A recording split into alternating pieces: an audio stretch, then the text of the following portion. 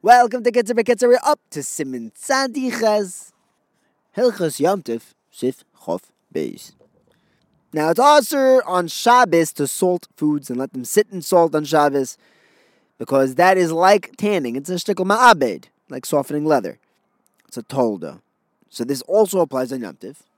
So you would not be allowed to stamp salt meat in order to keep it fresh.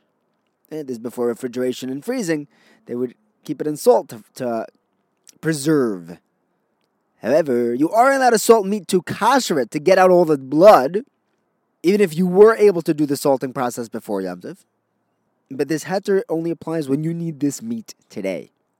If you have other meat, and you're just worried that this fresh meat is going to spoil, so you have meat A, which you want to eat, and meat B, which is going to go bad, you're allowed to throw it all together into the salt, even if it's a tremendous amount.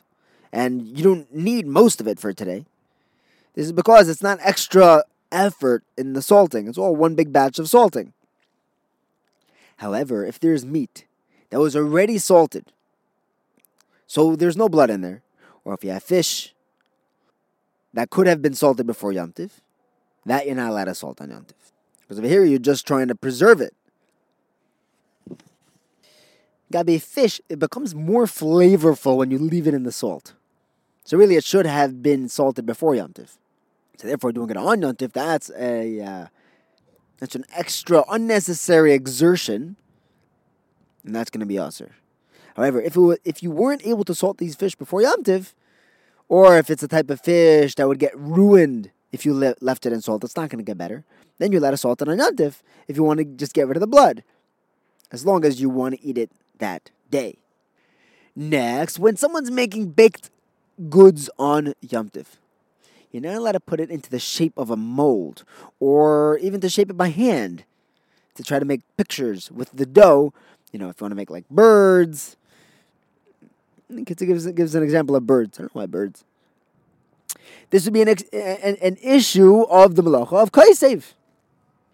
Now, the only heterim that we have on Yom Tov are l'tzayrech ichal nefesh. But you're not allowed to just smear any thick substance on Yom Tov, right? This is mimareach, mamachik, I told them mamachik. Therefore, it's also to heat up wax, to light up a candle. If you want to stick it onto the lantern on the wall, right? You know, you melt the bottom of the candle so it sticks into your menorah. Because maybe you're going to soften that wax and you'll smear it once it's all drippy. However, if a person has a tube and you put the candle into this tube, into this candle holder, but it's all full of wax, then you are allowed to clean that out with something that's not muksa. So you take a spoon, something like that, and you're allowed to clean out the candle holder.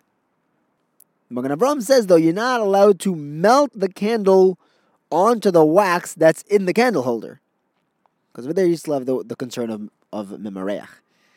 It's also to put out a fire on Yom Tov, even to cause it with a grama to make it go out.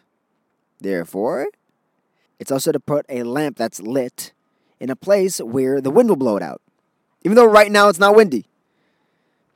But putting it in that place is a grama of kiboy, of putting out that fire. It's also to open up a door that's near a candle, because that door will blow out the candle.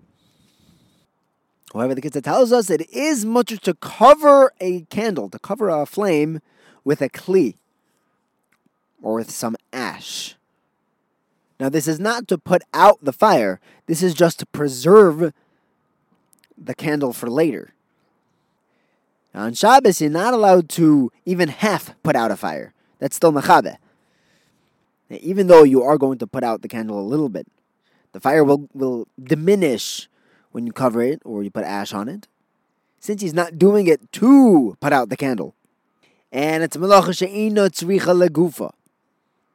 For Yom Tov, you're allowed to do this, to save the flame, to cook with it later. But again, you're only allowed to do this for today. Right? If you want to do some cooking in the morning, so that night you're allowed to diminish the flame. But to do it for the next day, to do it for Chol Hamoed, for Isur Chag, that's going to be aser. That's achona. Have a wonderful day.